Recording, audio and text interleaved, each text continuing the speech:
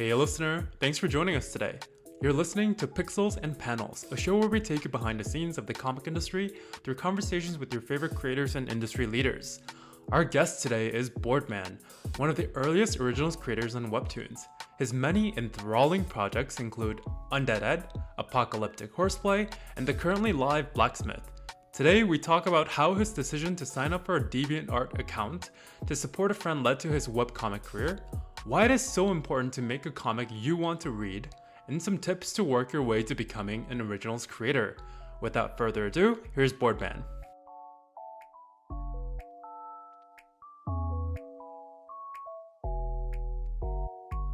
Hello, Boardman. How are you doing today? I'm doing good. Thank you for having me. Of course. So let's start with maybe the question that most of our listeners are curious about. You look at the name Boardman. I think most people can imagine how you came up with this name, but I will ask for our listeners, how and why did you come up with the name Boardman? I guarantee you that 99% of them would be wrong if they try to Okay. guess how that name came up because it was a typo. Oh, really? Okay. When I came up with that name, I was only 16 years old. I didn't know almost any English. I was signing up on DeviantArt at the time, and I was looking for a screen name that would speak to what I was considering myself to be, which was a really annoying little shit.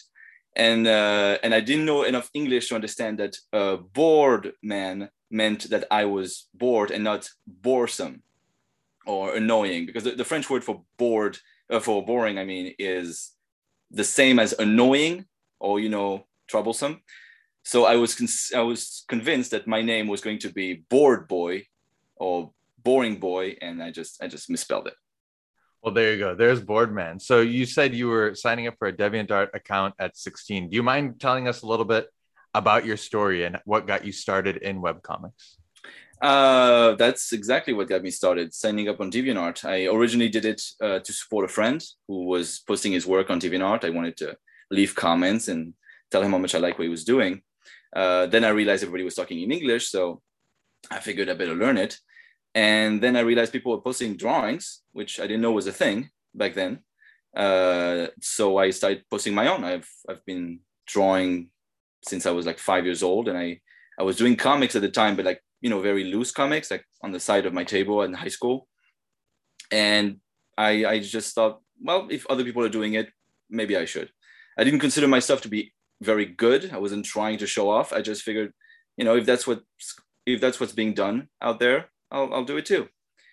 And it took a few years to really create what I would call a readership. I don't think I had any readers until maybe 2010 or something. But that's when I think my webcomic days really started, because I started doing comics for people exclusively on the internet while studying comics in art school, because that's what I did after high school. So by the time I was done with art school and people asked me, what do you do for a living? I said, well, I do webcomic. I was loosely getting paid for it, not through any means that we use now, like no Patreon, no coffee, no anything like that, no TP, no anything like that. Back then I had, I think, a PayPal account, and my readers would occasionally send me some money. Not enough to live off of, just, as a sign of appreciation, which I appreciated.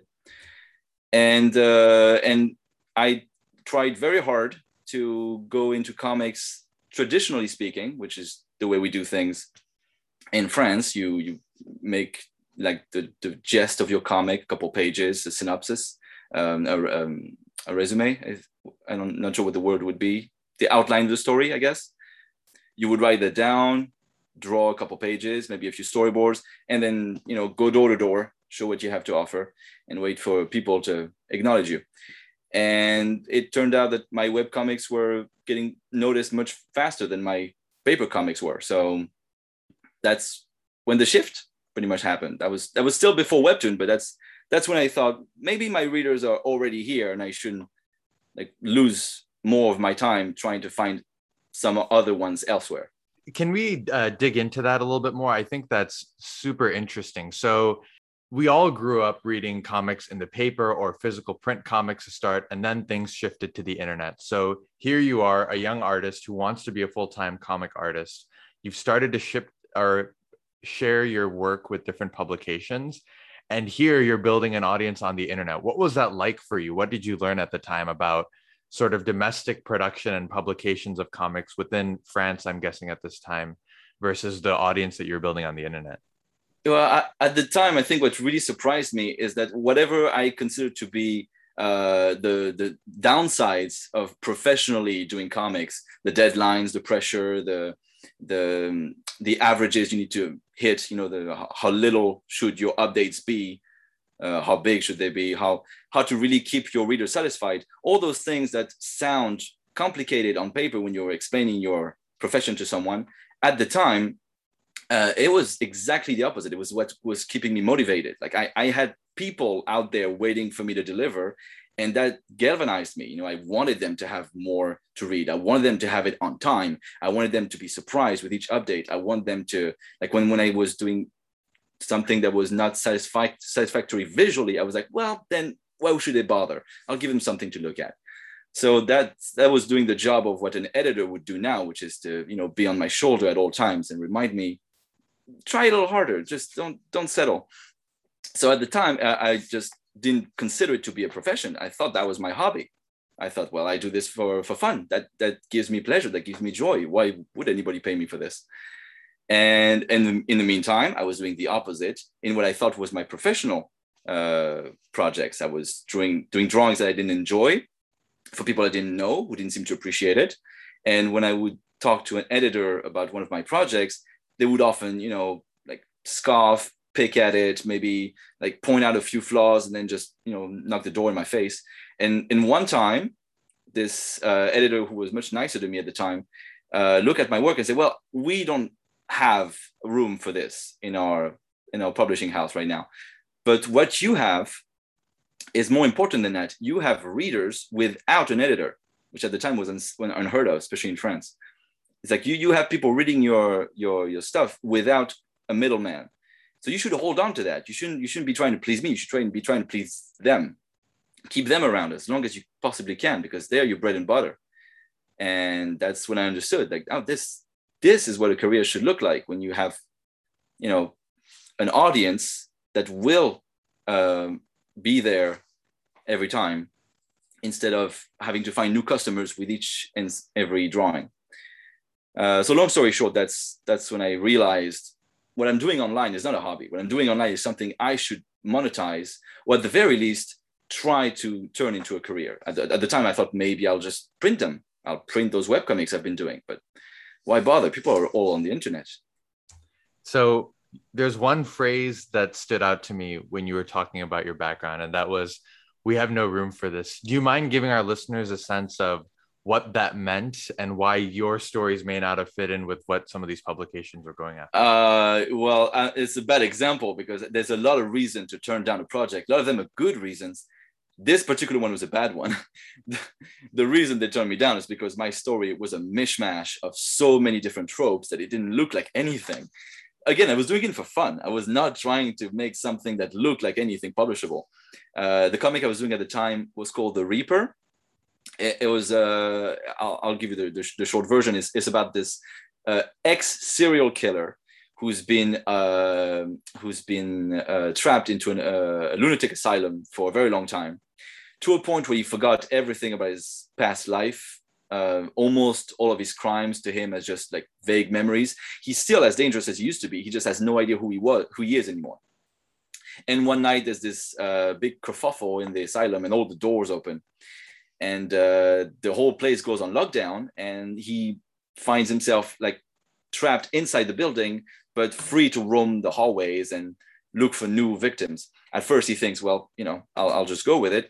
But as the night progresses, he starts meeting people in the asylum that know him, that recognize him, that know him from his past. And things start to come back to him.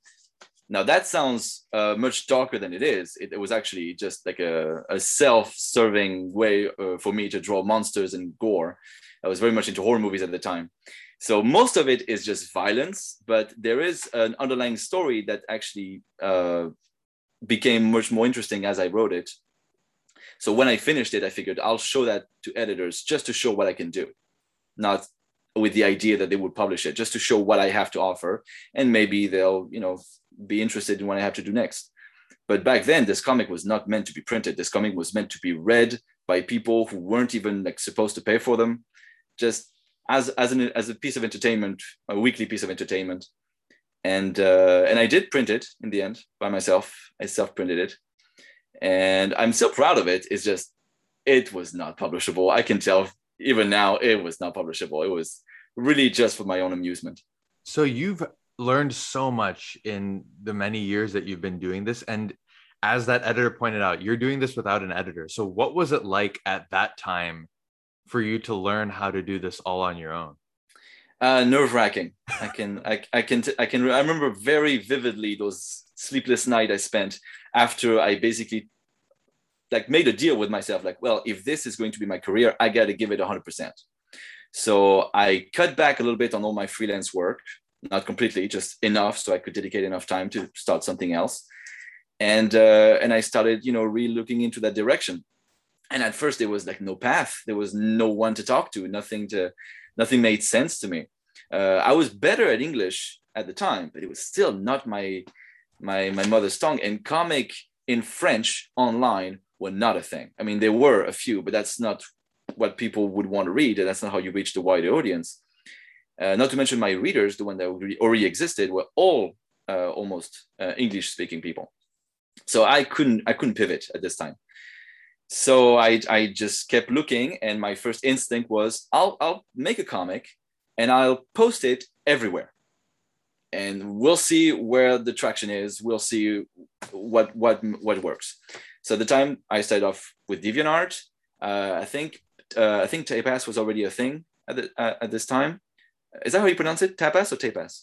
I say tapas, but Tapas. Okay, I'll say the way you say who it. am I to tell you how to pronounce it? You're a native English speaker. You're the person to tell me. So Tapas was already a thing. I think I posted a few things on there at the time.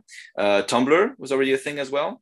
Facebook also. Like I just started spreading my work, exactly the same comic, just throughout a lot of different social networks. And I would just waited to see what would pick up first. And where did the audience start? What did you see? Well, they started showing up in a few different places. Some of my work got reposted, which is not something I expected. I think the biggest response was on Imgur at the time, which was not my doing, but the person who did it did credit me and link to my original page. I really appreciated that. And then I entered the Webtoon contest. That was in 2014.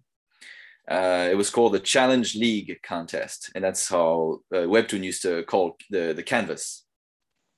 So they called it the Challenge League, and they wanted people from all over the world to start submitting work onto their new English platform. And to get people interested, they had a contest for it, which had not very rigorous rules. I don't remember, at least. You basically just had to propose a comic and update it on a weekly basis, which is what I was doing already. So I figured it sounds easy enough. But I remember at the time I was not doing it to get a job out of it. I didn't realize they were offering jobs. I realized they were offering money as a prize, cash prizes, and that they had an audience that I could maybe reach out to. So I posted on Canvas. And by the time the contest had ended, I did not win any position, but I was one of the honorable mentions of the contest. And I figured, well, if that's a way for them to tell me that they like my work. So I'll just keep posting on there. I did get in touch with someone at the time to ask, like, what does that mean? Or honorable mention? Did you like my stuff? Did you think it was okay as it was? Or I just wanted some feedback. And the comic I had submitted was Undead Ed. And I kept updating and getting feedback from this person who much later, I think the next year, came back to talk to me and proposed to be my editor. His name was David. And he said, we like your stuff. I've been suggesting it to my team for a few months, and well, they finally agreed to give me this one. So if you want, we can move Undead Ed to the featured platform. And at the time, it was not a good news for me because I was very suspicious of that whole platform. I don't know how most people perceived it when it started, but back in 2014, when I would explain what I thought it was to other people, everyone told me this is a scam. They want to steal your work. Clearly, they want to steal it. Why would they be so accommodating and nice? That doesn't happen on the internet. That's how you get your credit card information stolen. So I remember thinking, well, if they're going to take away this from me, if they're going to steal this comic that I've been submitting, that's okay. It was a 4-panel at the time comic full of dick jokes. It's not a big loss. I'll recover. I'll try. You know, I'll roll the dice. And then they offered me a contract, which again I was very suspicious of. I had it read. I submitted it to a bunch of people so that I could get some feedback on it. I'm like, is this legit? Does this work? And they're like, well, the money's legit. You keep most of the rights. I can give you all the details of the contract because those are still confidential, but it was a very decent contract. So then I waited for the money to start coming in, which it did. So again, no red flags. And still I was suspicious. I was like, how is this platform offering to pay me for my work, and yet they're giving to other people for free? How does that work? To this day, I don't know how that works. If one of your guests ever fucking explained to you how that works, I would love to hear it. But at the time, I would not calm down on this. I would not be trustful with my editor. And it was only much later that I realized I was getting comments on those episodes of Undead Ed that they were posting. I didn't even notice the comment section. And then I saw the views, I saw the readership. I realized that some of my old readers had found it, and I was making new readers. And by the time Undead Ed was over, I realized this is my first comic, my first fully published comic that I made by myself, not under anybody's scrutiny, without telling anybody else's story, just from beginning to end, the way I wanted it. And that was a dream. First of all, I was gobsmacked. Congrats. It is Thank you. incredible that not only did you achieve this once, you've done this 3 times now. You have Undead Ed, Apocalyptic Horseplay, and now Blacksmith. I guess one thing I wanted to ask about your work is there's a very distinct style. And if you think about early Webtoon, there's a lot of artistic inspiration coming from East Asia. You can see that sort of style coming through Webtoons, mainly coming from manga and manhwa. Yeah. As far as your artistic style goes, how did you develop it? You have such an interesting mix of inspirations, it seems. I'd love to learn more.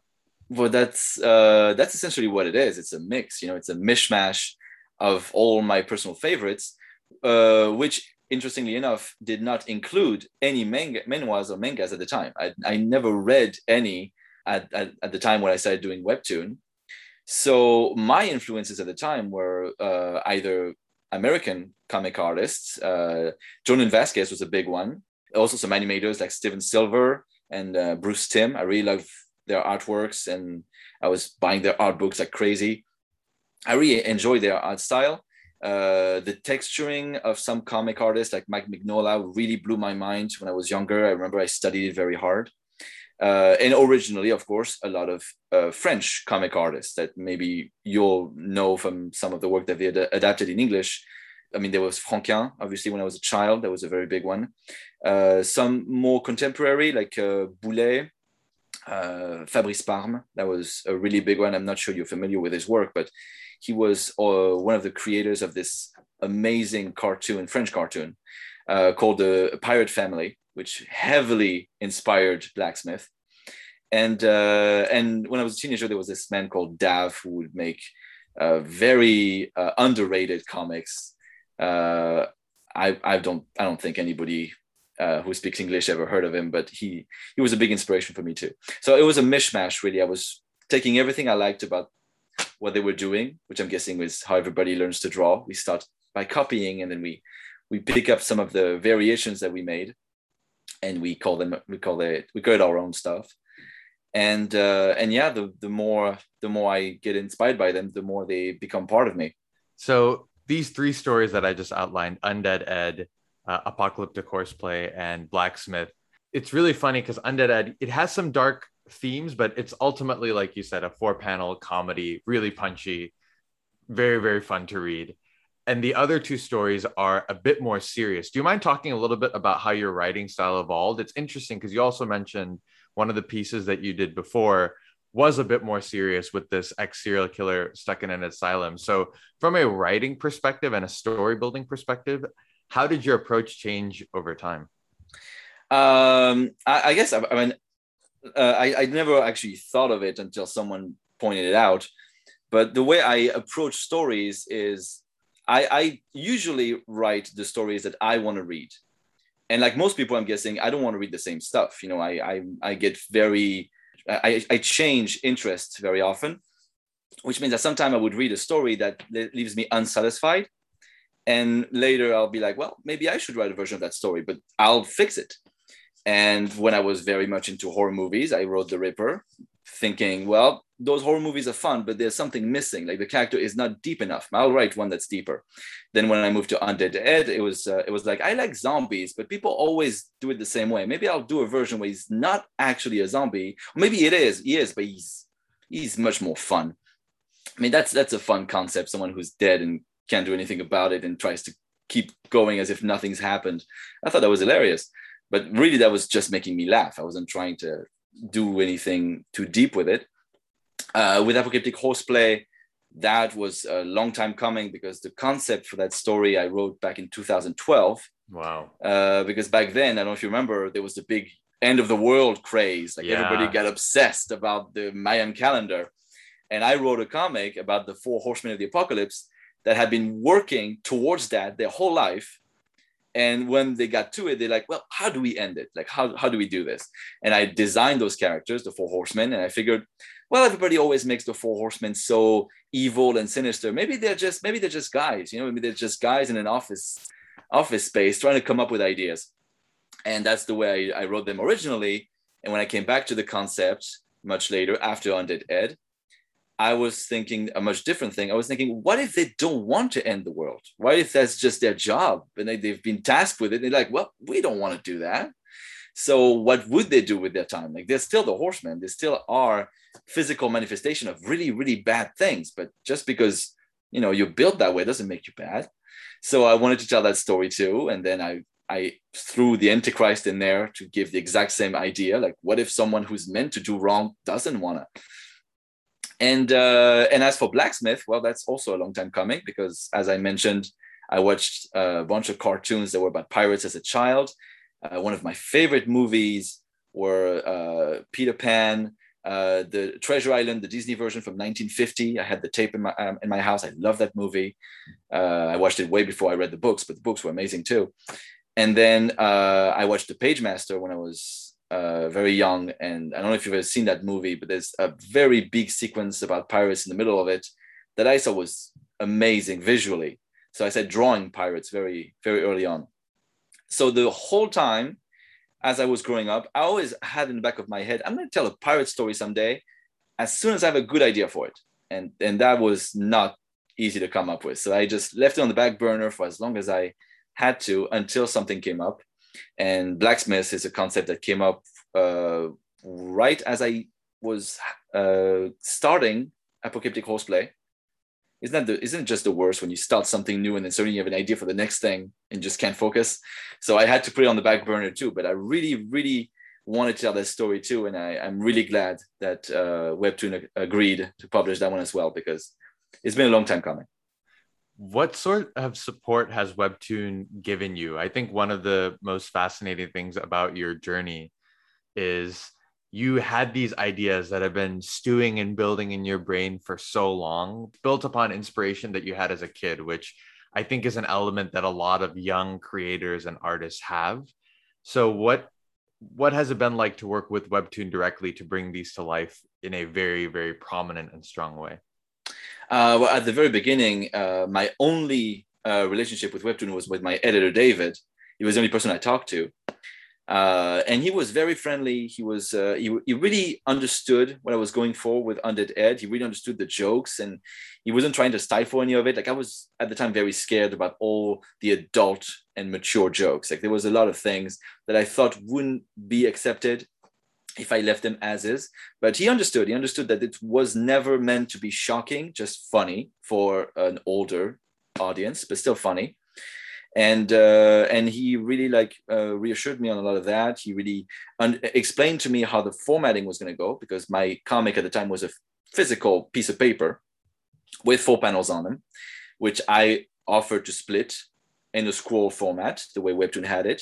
And he offered to make it into a slide comic, which I haven't seen many other examples of besides Undead Ed, but basically you could see 1 panel at a time and just swipe it, which is for a strip format is perfect. I was really, really into that format. I was really happy with the way they brought it to screen. And after that, when we move on to Apocalyptic Horseplay, he also helped me very much into the production part of the process. We worked on the character design together. He helped me a lot with the Antichrist. He helped me with some of the thematics that I was going to spend some time with. We rewrote the ending a couple times. He was unofficially my partner. I think I can say that. It's actually a shame that I never credited him. I should have put his name at the end, at the very least. I always thought if I print one of these comics, I'll dedicate it to him, but that hasn't happened yet. And then by the end of Apocalyptic Horseplay, he was promoted within the company. I think he became a content director, and he sadly didn't have any time for me anymore. So I lost my buddy. But then I was replaced by someone who's also very helpful. His name is Tyler. And all they offered to do the whole time was never to censor what I was doing or to try to redirect my stories. It was really trying to help me achieve what I had in mind in the most efficient and entertaining way possible. And I was really open to that the whole time. I can be a little difficult when it comes to criticism. I have an ego, like everybody. You know, if you poke at my mistakes a few times too many, I'll just shrink into my shell. But if people really take me by the hand and show me which way I can go to improve, I'll take that. I'll take that and run with it. So that was really what I appreciated the most in those 6 years working with Webtoon. It was the partnership that they offer to their creators. So it seems like most of their help was helping you refine and nail down the story, hit the right beats, come up with the structure, as opposed to drawing. Are you still doing a lot of the drawing, inking, color, and kind of production yourself? I am. And I'm still doing it traditionally, which is a big no-no. If you're an aspiring creator, do not do that. I learned that way. I'm too old. I can't learn new tricks. I sketch my pages with a pencil. I ink with a marker. And then, and only then, will I scan my pages, go on Photoshop, give it a little bit of color, and splice them into a scroll format. This is the worst way to go about it. It is way more time consuming. It limits you in terms of the format that Webtoon offers. It's bad for your back. It's just the wrong way to go about it. I've been trying to psych myself into going full digital, and I still haven't. How long does it take you to produce a panel? And let's use a blacksmith panel, for instance, because those are quite long. I can't really answer that because I don't go by panels. I go by pages. That's the way I measure, the way I split my time. So I'll do 2 pages a week, each page having about 10 panels each.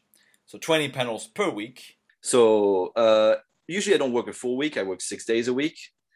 And I'll pretty much, spend a couple, 2 to 3 days on each pages. Editing included, of course. And usually for the writing, I'll just, splice that up into different parts of my week.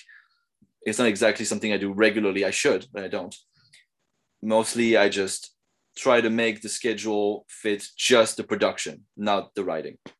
The writing is something I fit whenever the inspiration comes. That's when I write. I don't really take some time aside for it. As we mentioned, getting 3 comics to be originals is a huge achievement. What advice or tips do you have for aspiring creators who are trying to become Webtoon original artists as well? But my advice would be the same that David gave me when I started. The first one was, of course, be regular. Like, it doesn't have to be exactly the same amount of panels that, let's say, someone like me offers on a weekly basis, or someone that is producing the average format on Webtoon, which is 40 panel a week.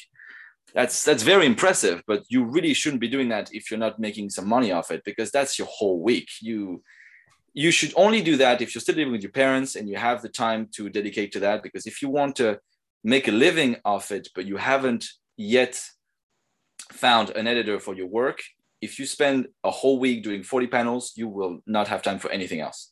It is a full-time job, and anybody who tells you otherwise underestimates what it represents to make a comic. So the advices would be regular, just that, like set deadlines for yourself. Even if they're loose deadlines, any deadline will help. Make a comic that you would want to read. It's simple, but some people just try to make what they think people want to read and not what they want to read. They try to match what they see and not what they like. And sometimes it means you will do something that is not as good objectively than what you've seen. But if it's yours, if you're excited about it, it will come across. Really, it's what I think is the most endearing about a comic, when you feel like the author gave it their 100% in terms of passion. And the last thing, obviously, is to use the format 100%. Like, I've seen some people who post their comics the way I make them originally, which is a full page, not a scroll, just a full page at the time. And sadly, as big as smartphones are these days, it's still not very convenient to read that way. When I did webcomics on DeviantArt, I did post full pages, but I was assuming that people read on computers. And I think back then they were. I mean, I certainly didn't have a smartphone in 2011, 2012 at the time when I was posting these. So I assume people would read on a computer, or at very least a tablet. These days, smartphones are much more convenient to read on, or Kindle. So you have to think within the format. It's a limitation you can learn to actually love, because it offers a lot of different storytelling tools. In the transitional scape, you can create a lot of very interesting things. In terms of focus, like if you want a panel to have an impact on a screen this small, you have to think big. And sometimes that makes you more creative. And in terms of the featured, like whatever I consider to be feature worthy, it will be in terms of storytelling, which is, I know, a little more, it's a little harder to explain, but at the very least, if you know where you're going with your story, that's very good. I think that's what they expect of you. I've heard a lot of people from Webtoon that I've met since, people in the industry, editors, tell me that what they would focus on at the very beginning of a series is, where do you think this is going? Where will it end? I personally never started a comic that I didn't know how I wanted to finish it, but I know some people work that way, and that's fine. Sometimes the idea comes, a little naked, a little incomplete, and you're excited about it more than you are about finishing it in your head. That's okay. That's fine. But you should give yourself some room to go and with a bit of direction. It doesn't have to be carved in stone. You can just come up with a loose idea of how this would end if you had to end it, and change it along the way. Sometimes the characters will take you in another direction. That's always very exciting. But you should never be completely clueless about where you're going with this. It shows, it's sometimes confusing. You will trip over your own ideas, and that's just the way of good creativity. So just do yourself a favor, give yourself some direction, just a way to go. And then you can always take a detour if that's what you feel like doing. Something that a lot of creators think about in today's very competitive Webtoon world, as you know, there's so many people who are trying to create comics on canvas. It can be hard to get your story to stand out. The tips you've just given us are very helpful when it comes to story creation. Do you have any advice on building an audience or getting your stories in front of people so that people at Webtoon can notice them. I noticed one thing that you mentioned before was just how many different places you built an audience before you got noticed by Webtoon, but curious if you have any advice on that. No, that's pretty much all I really did. I spread myself a little thin sometimes. I realized that not all platforms had my full attention. Some updates that I created were less than noticeable. But yeah, these days, people go in a lot of different places. Sometimes your audience, people who would be interested in your work, are not where you are. That's just the ways of the internet. And you can find them. So you have to be willing to go the extra mile, to go places you don't usually go. Try to interact with them whenever you get comments on the platform. Don't ignore those. Try to get people interested, answer questions if they have any. And as for the Canvas platform, at least the way I experienced it, you'll have also a lot of feedback from readers, and you'll have a lot of engagement if you engage. So if your readers perceive you as the writer, they will look for you on social media, they will talk to you, they will follow your other works. Sometimes it's just that easy. Sometimes you just have to be the product, not your comics. That doesn't mean you should only be doing this by posting stuff about yourself. It just means that as a creator, you have more than one story to tell. At least most people do. So if the one thing you're doing is not panning out, make sure that people will find you next time you try something. If they like some aspect of your work, maybe they don't like the story, but they like the artwork. Maybe the story is catchy, but it's missing something. Maybe they just like the way you tell jokes on top of the story. That's what happened with Undead Ed. I feel like people just enjoyed the jokes more than they actually cared about the characters, at least at first. So if they like your humor, chances are they'll like whatever you have to say on other social media platforms. And by the time you come up with your once in a lifetime idea, the thing you're really passionate about, they'll be around, they'll be ready. And any advice around monetization? Obviously, things look different when you are a Webtoon original creator. You've had to deal with both sides of things. So if someone is just starting and thinking about how they can make some money off of their work, any tips or advice on how you thought about that? Because I believe you've done a Patreon in the past as well. I have currently a Patreon. What I did originally was the wrong way to go about it, which is to set up an account on PayPal at the time and just throw the link around and expect people to just give gracefully, which some people do. That's what's amazing about the internet. If people like what you do, eventually they'll find a way to show that appreciation. But I've had a much better experience on Patreon. Not just because the platform is really well crafted for that, but because there's this whole culture around rewarding your readers for their readership. You don't necessarily have to do a lot, but every little things you do is will create some level of engagement that will eventually build up over time. So what I started doing was just commissions. That seemed like the simplest thing. I used to do freelance work. So whenever someone wanted me to draw something, I would, make a very simple take on their idea and offer it to them. Sometimes I would do videos about me drawing those commissions. Sometimes I would have a contest within my readers to whoever had the best idea for the story would have his idea inserted in the story. I remember there's a whole section of Undead Ed that was written by readers. I can't say which one, but I remember they had very good ideas on where the story should go, and I was very happy to include it, and not to give them any credit for it. but later, when I had to let's say make it a little more sustainable, just because money became an issue after I got married. So what I did was start giving access to the process of my comics. So video tutorials, original pages that I would sell, since I would do traditional work. Sometimes I would offer whoever was interested to buy an original black and white page of the comic. Later, some more cheeky rewards, like offering people to be a background character. That's always fun. You always have a scene where there's a lot of people in the background that you don't want to spend time designing. So why not just throw your readers in there? They'll send you pictures. They're happy to do it.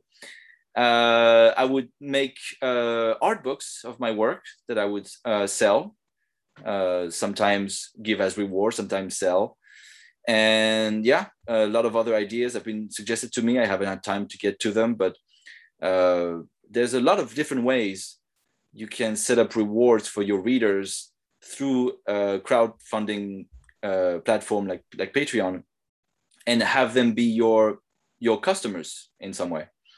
Now, obviously, it's easier when Webtoon is also there compensating you for your work. But if you're just getting started and you want some kind of way to make a living off it, maybe not a full-time job living, but some way to compensate you for your work, this is usually the most rewarding way to go about it. You'll learn what it is to dedicate yourself to your audience. As you think about the future, let's start with Webtoons themselves. You've seen such an evolution in the comic industry. What do you think the future holds for the industry? Well, I like to believe that the format itself is going to evolve. I don't know how, but I still think I was saying a lot of good things about the format as it is, because I do think it's very interesting. But there are some things I like about paper comics that don't translate yet into the Webtoon format. And I'm hoping that someday we're going to find some Webtoon specific ways to tell a story that haven't been thought of yet. And I have some ideas for that wouldn't really work with the current way we consume comics. But I think that over time, it's going to become so much more enjoyable to read on smartphones that reading Webtoons is going to be a completely different experience than reading comics.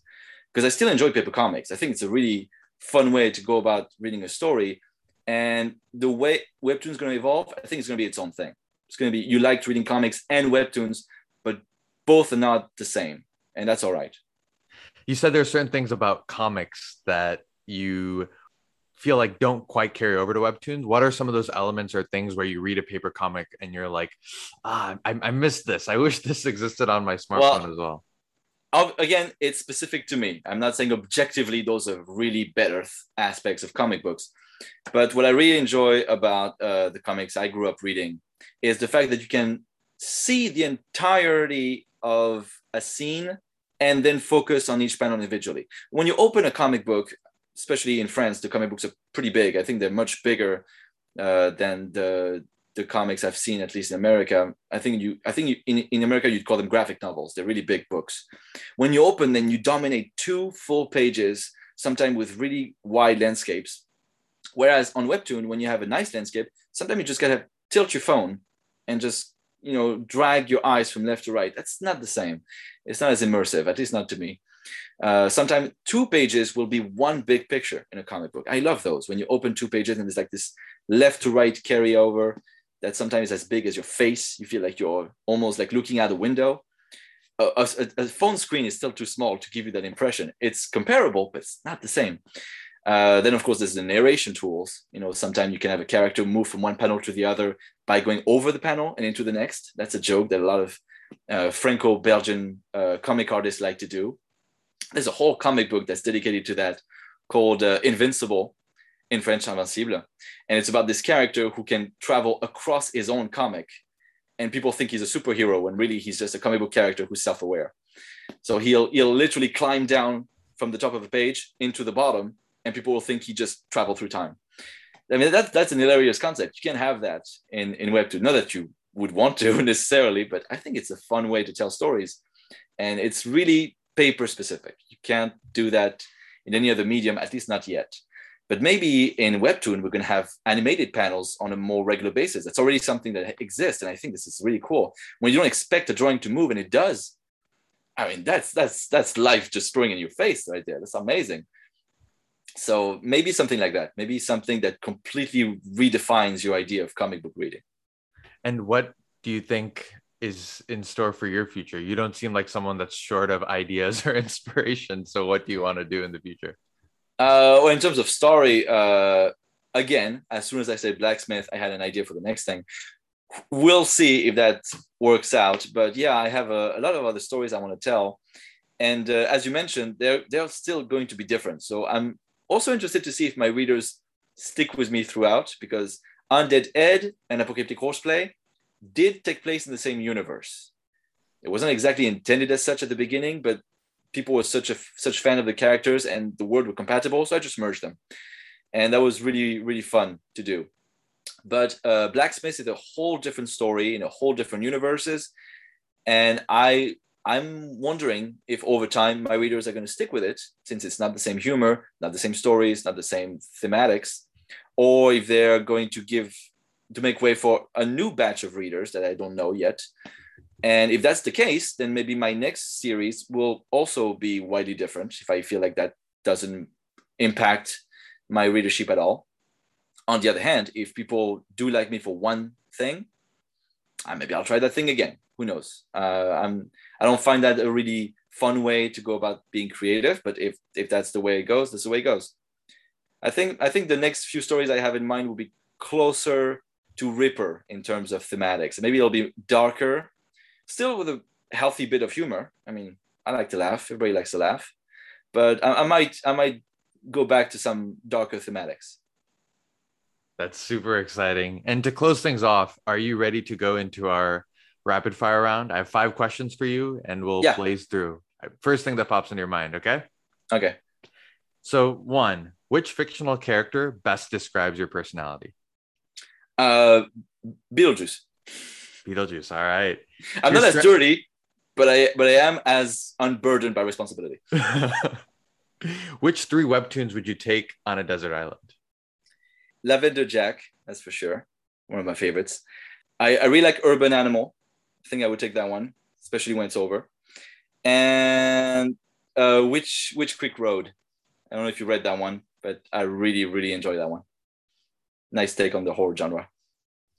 All right. And if you could pick any manga, webtoon, comic creator that you would want to have dinner with, who would it be and why?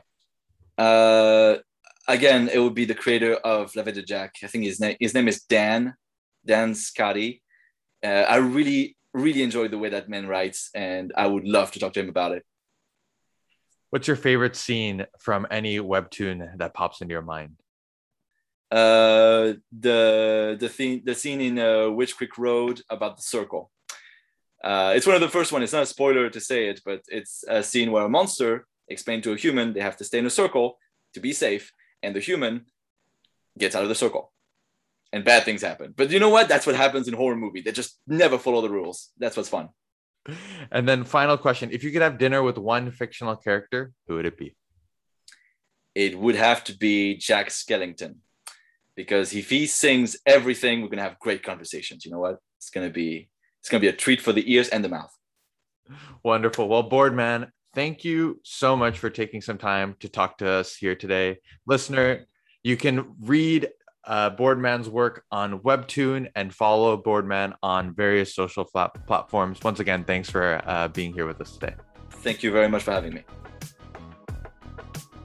Thank you for joining us today. If you have any feedback or want to be featured as our next guest, please write to us at pixelsandpanelspod@gmail.com. If you enjoyed the show, don't forget to subscribe, like, or give us a 5-star rating. See you all next week.